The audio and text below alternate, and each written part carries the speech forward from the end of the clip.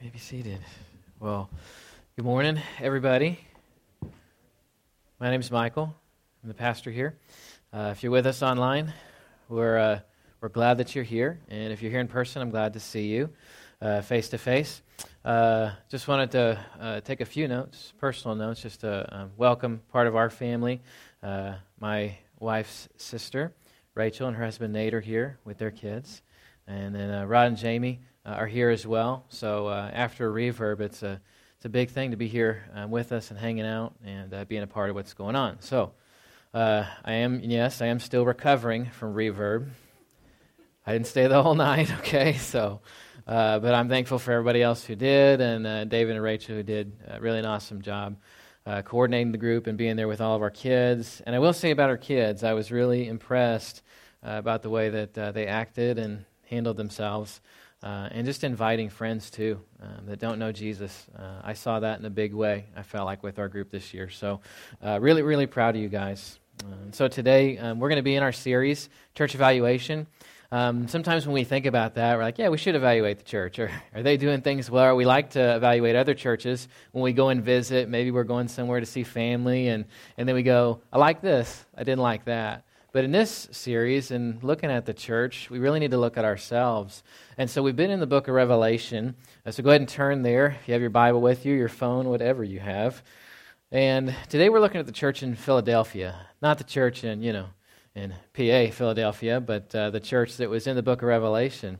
And there's some similarities there, too, between the regions and why Philadelphia was named the way that it was.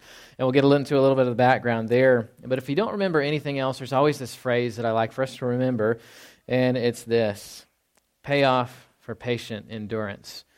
We're always looking for the payoff for being patient, right? For maybe it's for putting away in that 401k. We're just waiting.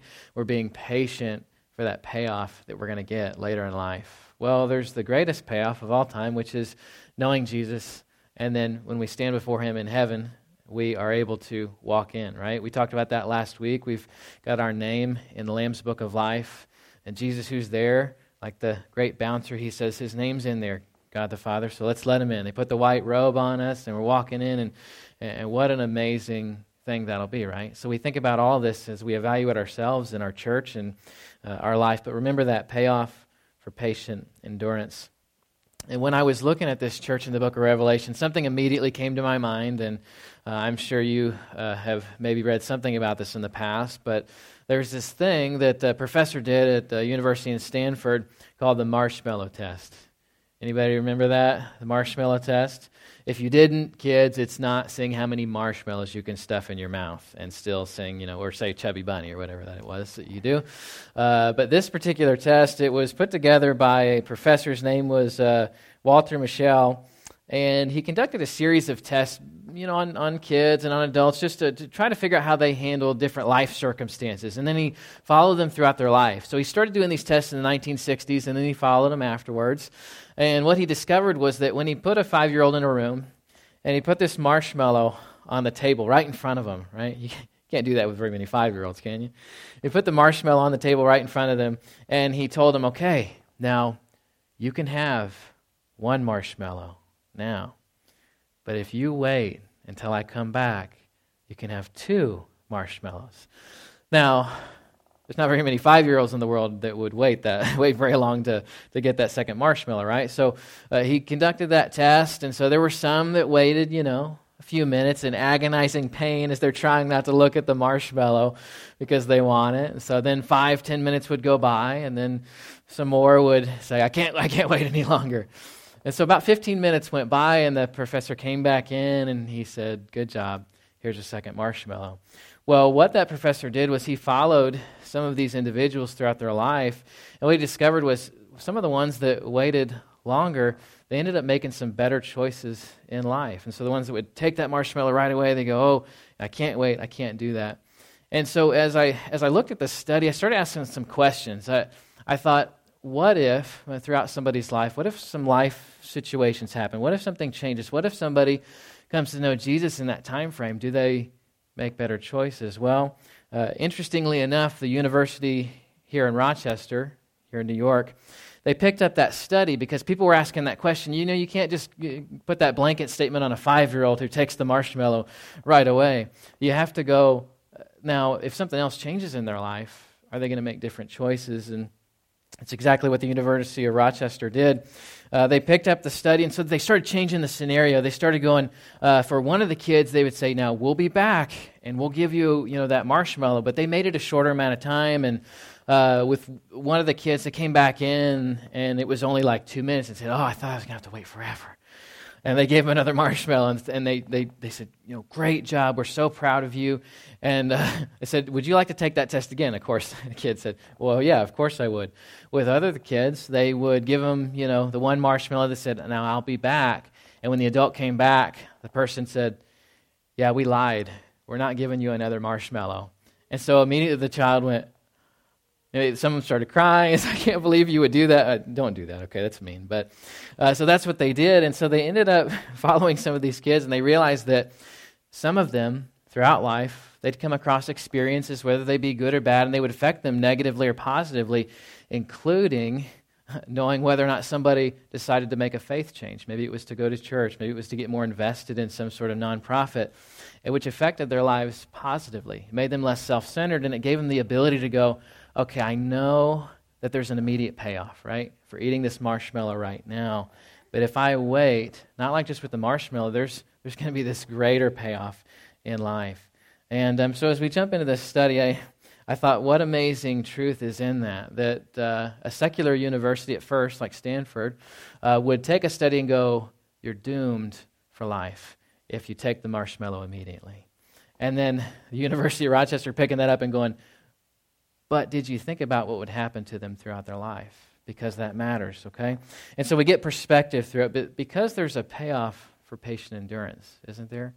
Throughout our lives. And sometimes life experience and life situations change, and they make us take a close, really hard look in the mirror, which if you haven't in this series, you probably should. You should go, maybe there's something I need to see. Maybe there's something I need to examine or change. And so what we know about this book, well, it was written by John. He was the last living disciple. And the government at the time, the Roman government, they were getting really tired of John. And so what they did was they put him on this island, the island of Patmos. And so they sent people there. They just didn't really know what to do with him. They weren't gonna crucify them. They weren't gonna kill him another way. But sometimes they just sent nuisance people there. That's what they thought John was. Last living disciple. They think, okay, if we put him here, he's not going to be able to tell anybody else about Jesus. He's not going to do anything beneficial, right? Yeah, let's get him over there. They already tried to boil him alive in oil, and that didn't work. So next best thing, let's send him to that island. And remember, we've talked about this before, but it wasn't like the island of the Bahamas, right? Someplace you go for vacation, you're like, this is nice. I just can relax. But this was an island that was more like maybe putting somebody on the Hunger Games type of island, where they would go there and they would fight to the death for whatever scraps of food were there. And John had to come to this place where he realized, okay, this is it. But then what did God do? Well, he reached through this fabric of space and time. And at the beginning of Revelation, if you look, it says that Jesus himself, he puts his hand on his shoulder. And as John's, in fear, obviously, with God himself being there, he says, don't fear, John. I'm the first and the last. And then he gives him the book of Revelation. So we get to benefit from that. And so as we look at the church in Philadelphia, you might think, Philadelphia, that's the city of brotherly love. Well, the church in Philadelphia, the city of Philadelphia, if I had to guess, was probably named after this ancient city in Philadelphia. It was in the ancient world, and so what they were known for was coming together in hard times, was supporting each other. One of the things you might not have known about the church in Philadelphia in the first century was that there was this terrible natural disaster. There was this earthquake that destroyed the city. And so after that, if this gives you any perspective for natural disasters, the emperor at the time, Tiberius, he said, all right, nobody has to pay taxes for 5 years. So I don't know if that ever happening here, but so what he did was he said, nobody pays taxes for 5 years.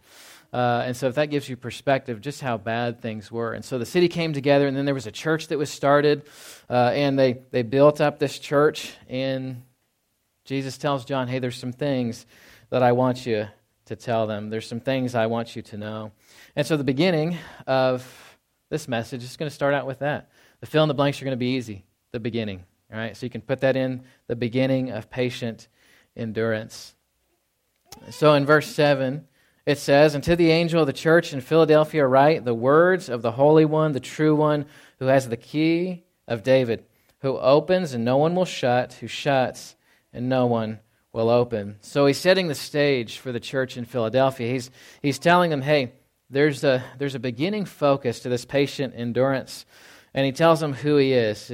You need to remember who Jesus is. The words of the Holy One, the true One, who has the key of David, who opens and no one will shut, who shuts and no one will open.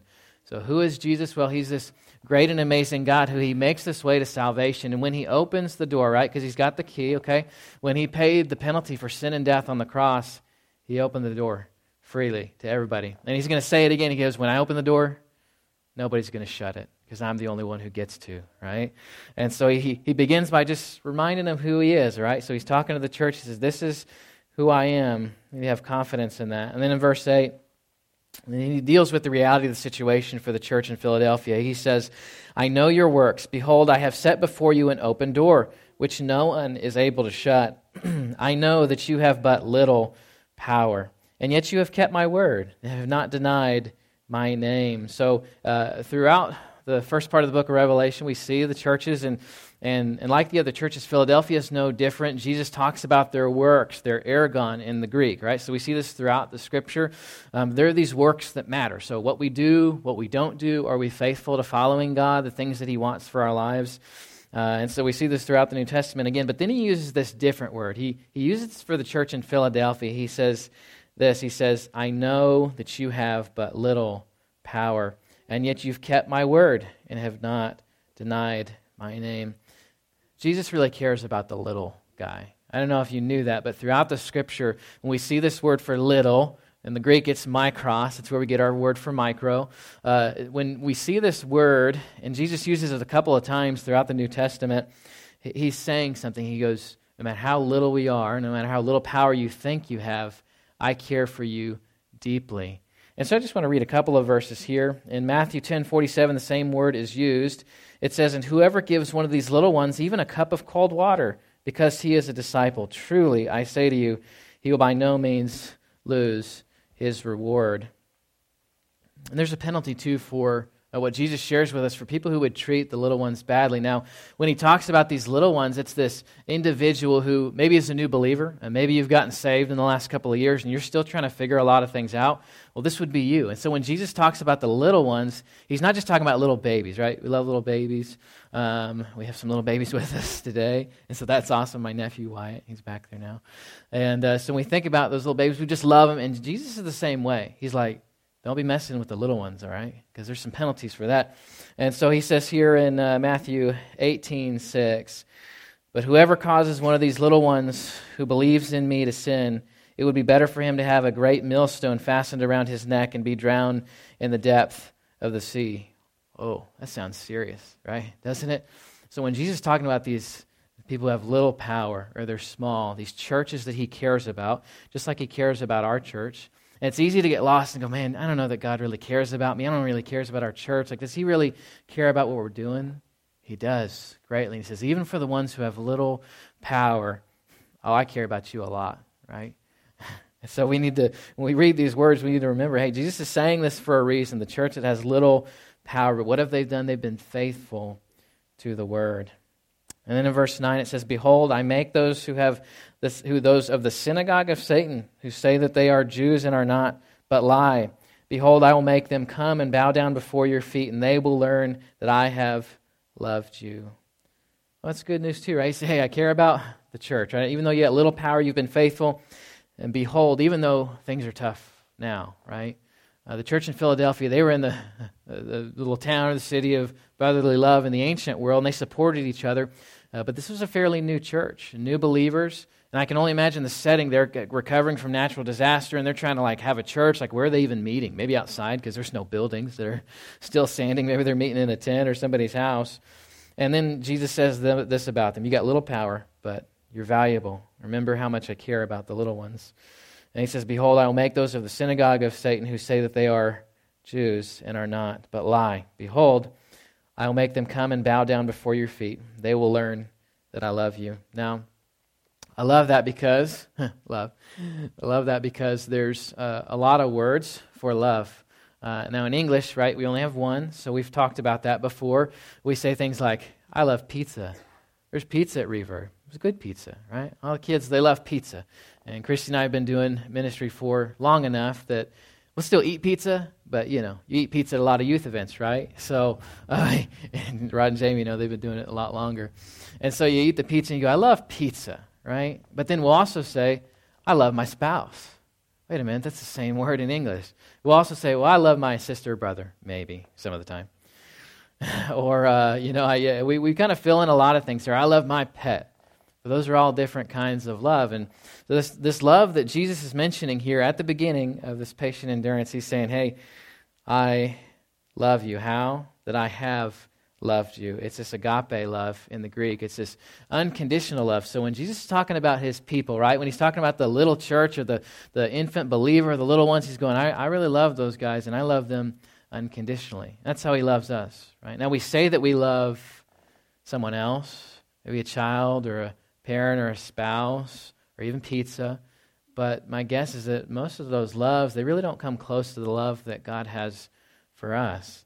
He says he loves us unconditionally. So in the beginning of this patient endurance, maybe you're just starting this Christian journey, maybe you're doing it for a while, and we think back to, why did I start this to begin with? Right? There were kids that got up at Reverb and made decisions, and I was going, they're right at the beginning, and they're just experiencing this love, this agape love that Jesus has for them, and so it's only the future to look forward to, right?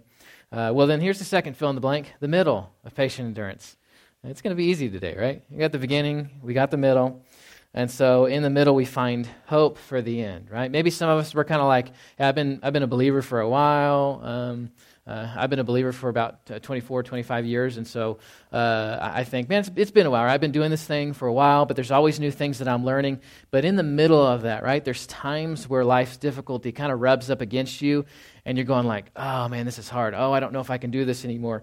And so Jesus is he's going to give them this full picture, right? I love the little ones. I love the ones who have little power. I'm here with you. I love you unconditionally. And he says in verse 10, because you have kept my word about patient endurance, I will keep you from the hour of trial that is coming on the world, to try those who dwell on the earth. And so now we get this cool picture. So as we endure patiently, Jesus is encouraging the church. He goes, hey, there's going to be this hour of trial. It's going to come. So I don't know how much you've studied end times theology, but we believe is there's going to be this time period where we get raptured, right? We get taken up into heaven, and then everybody else who hasn't believed is going to go through a really, really, really difficult time. It's going to be really a really terrible time. A lot of people have written books about it, but Jesus says, because you've kept my word about patient endurance, you've kept that, you followed me, I will keep you from the hour of trial that is coming on the world to try those who dwell on the earth. Now, when we read that, we go, yeah, I mean, we're looking forward to that, but maybe you've had an experience where, and I'm about to share a story. Christy's smiling because I asked her if I could share this. And so when Christy was growing up, she didn't realize she had a number of health issues. One of them was a seizure disorder, and so she takes medication for that, so she's been fine for a number of years, which we're thankful for. Praise the Lord.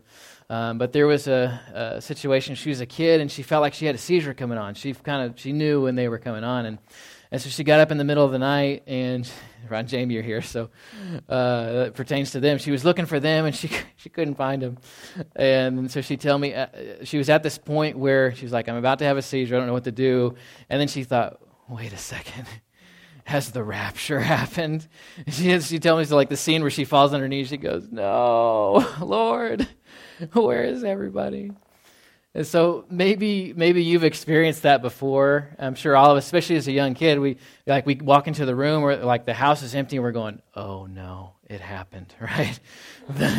The rapture has happened. And I love that story because maybe we've been in that place one time or another. But in the middle of this patient endurance, sometimes we're just like, I don't know if I can do it, or maybe like, have I failed the test, God? Is everybody else gone and I didn't make it? Well, it's important to ask those questions and look at what Jesus says here, because there's going to be this hour of trial. And Jesus encourages the church by going, hey, you've been patient, you follow the word, good news, you're gonna get in, and there's going to be this great time of trouble for those who don't. And in verse 11, then in the middle of the struggle, we're encouraged because we need to hold on, right? We can't forsake the Lord. We can't go, God, you don't care about me. I can't do this anymore. In verse 11, it says, I am coming soon. Hold fast what you have so that no one may seize your crown. So what are we supposed to do? We're supposed to hold fast, hang on to what we have, our salvation. Now, there's times that are difficult, and certainly for the church in Philadelphia, there would have been a lot of difficult times and persecution that was going on. But for them, he says, hey, be encouraged because I'm coming soon. Now, sometimes we go, hey, wait a minute, it's been 2,000 years later, so you said you were coming soon. Well, you remember what God says about his perception of time, that there are thousands of years that pass, and for God it's like, man, it's like a day. Right? And it went by. And so we go, God, you're not being very quick to fulfill this. But yet, God, because he exists outside of time, which he created, his own perception of it is like, man, it's just going by so quick. It's going by. Don't worry. I'm coming soon. And so he says this to the church, hold fast what you have so that no one may seize your crown, this crown of life that we're given at the end of life. And to be clear, we don't believe that anybody can lose their salvation. When you put your faith and trust in Jesus, that doesn't get taken from you, right? So that's not what he's talking about. He's talking about your own personal choice to follow Jesus and be faithful, which, by the way, if you put your faith and trust in Jesus, then that's not going to leave you. It's not going to go away. And so Jesus reminds us so that no one may seize your crown. What does the world try to do? What does Satan try to do on a regular basis? What does the Scripture tells us? He's roaming around. He's like this lion, right? He's looking for someone to devour. The good news is we worship this greater lion, right? Lion of Judah. And he can take him on. But a lot of times we just go, oh, we can't do it. I can't lift up this weight of this circumstance that is just crushing in on me. Instead of going, I'm just going to trust the Lord with this, right? And we do it with all kinds of things. Maybe it's medical things for you. Maybe it's like work things for you. And at that point, when the pressure gets too much, we just go, I can't do this. And so Jesus is going, hey, you got to hold on, right? You got to lean on me. He says, so that no one may seize your crown, this word, the Stephanos in the Greek, that means this eternal blessedness, which will be given as a prize to the genuine servants of God and Christ, this crown of life that's given to us. And James 1:12 uses the same word. It says, blessed is the man who remains steadfast under trial, for when he has stood the test, he will receive the crown of life, which God has promised to those who love him, right? So don't give up, right? And Jesus saying, hey, here's some practical advice in the beginning, right?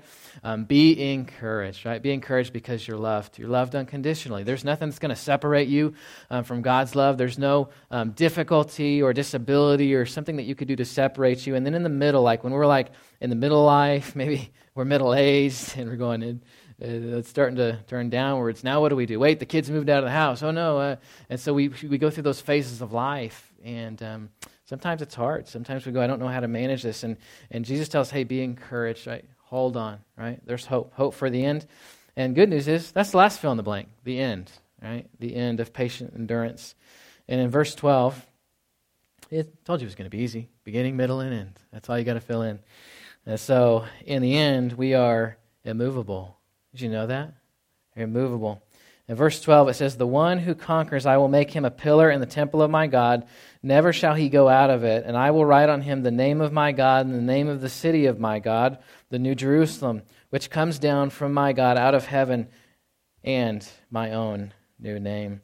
So what does Jesus say that we are? What does he say the church is? Well, he says we're this pillar, this stulos in the Greek, which just means column or prop, what you might expect, or support. It's actually only used 4 times in the New Testament. So when we're doing word studies, when I was going to school, professor always said, when you see something that's not used very many times, pay attention, because it might be important.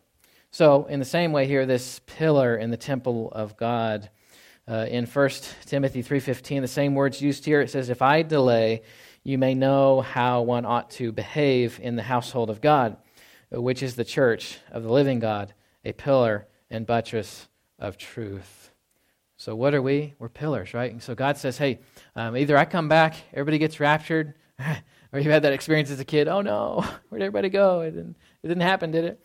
So when he does come, and either raptures us, or we die and we stand before him, Alana and I have had that conversation a lot. Wait a minute, so okay, he's going to come back, or I'll die, and then I'll be with God anyway at that point. All right, so good deal. I'm with him no matter what.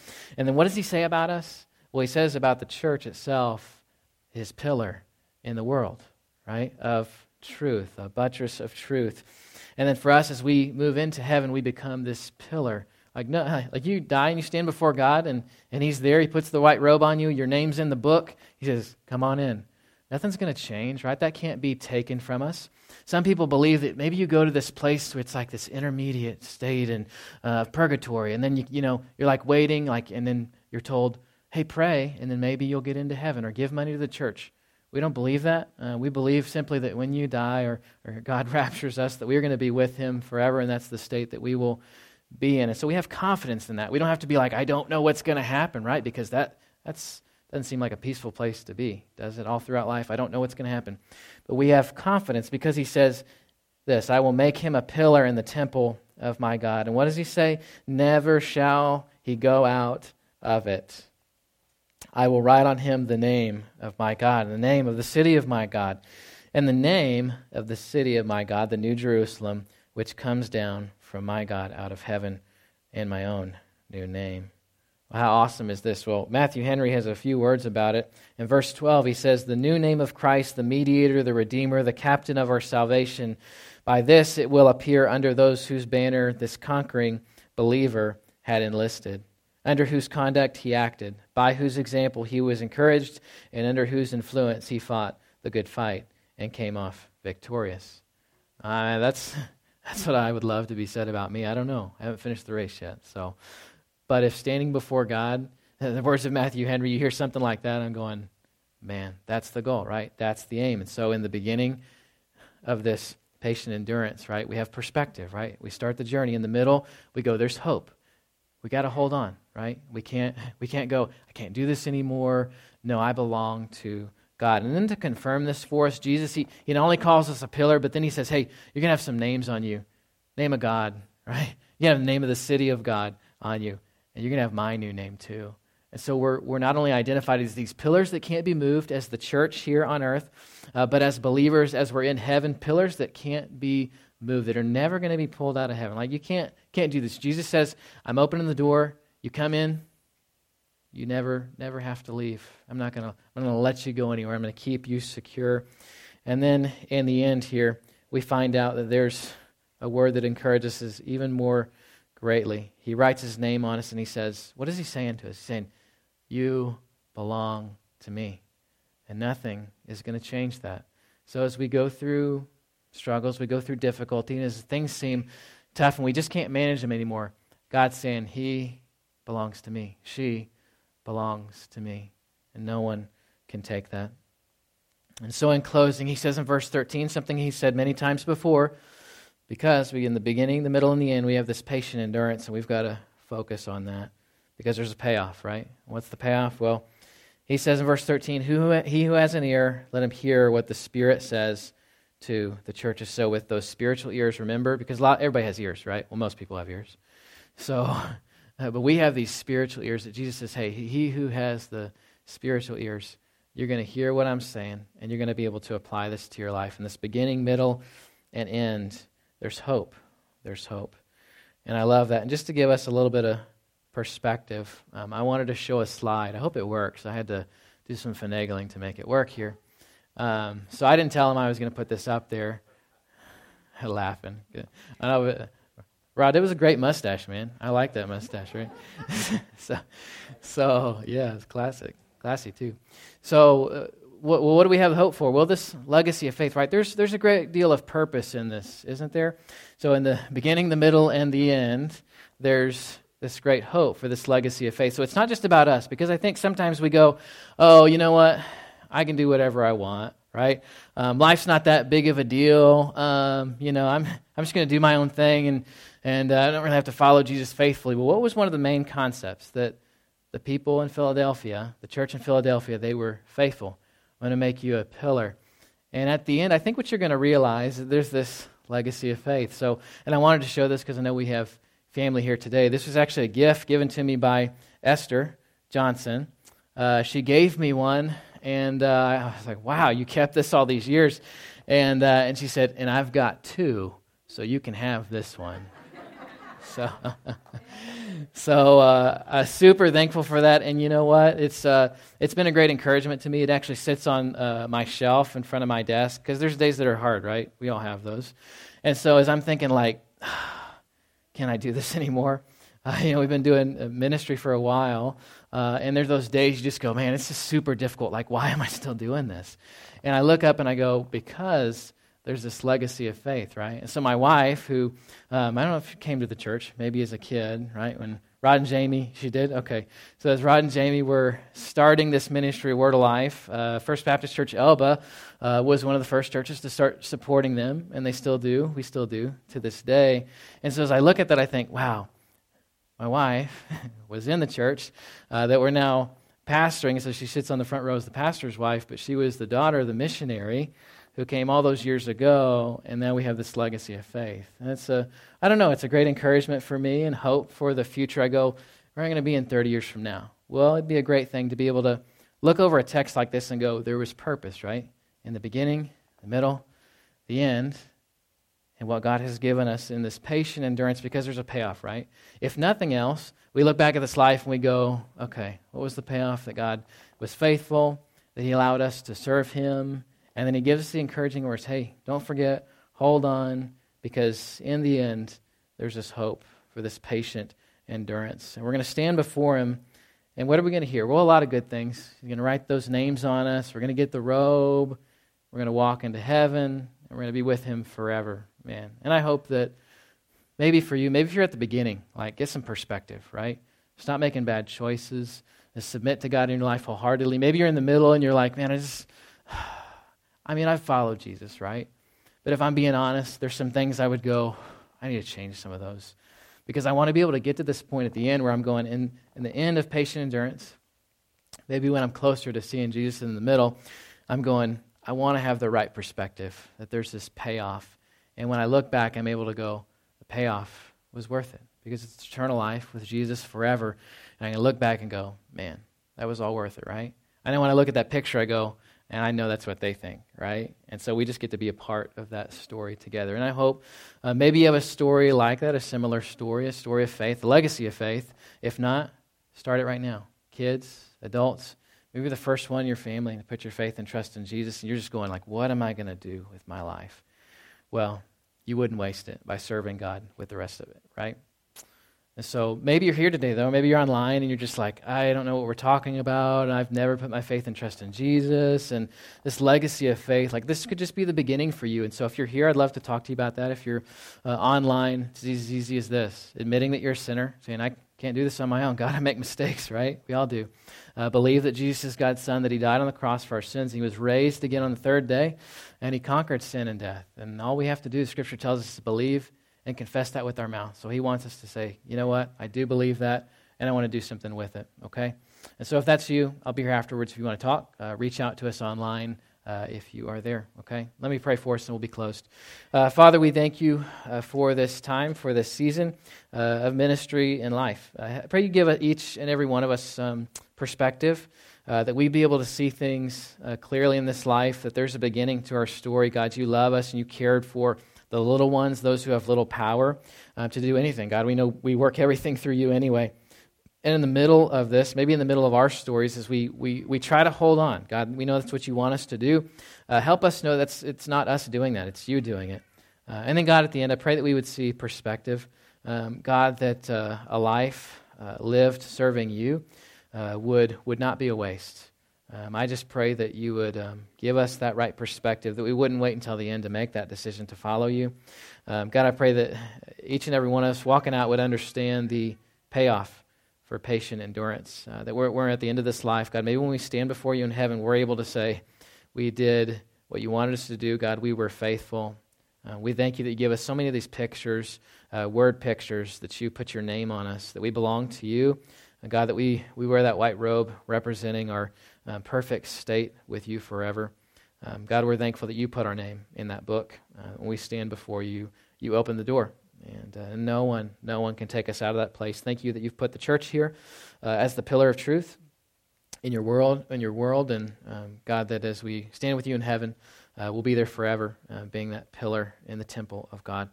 We thank You for that. It's Your name we pray. Amen. We love you, church. Hope everyone has a great Sunday. And if you helped out with Reverb, thank you so much. Made a huge difference in kids'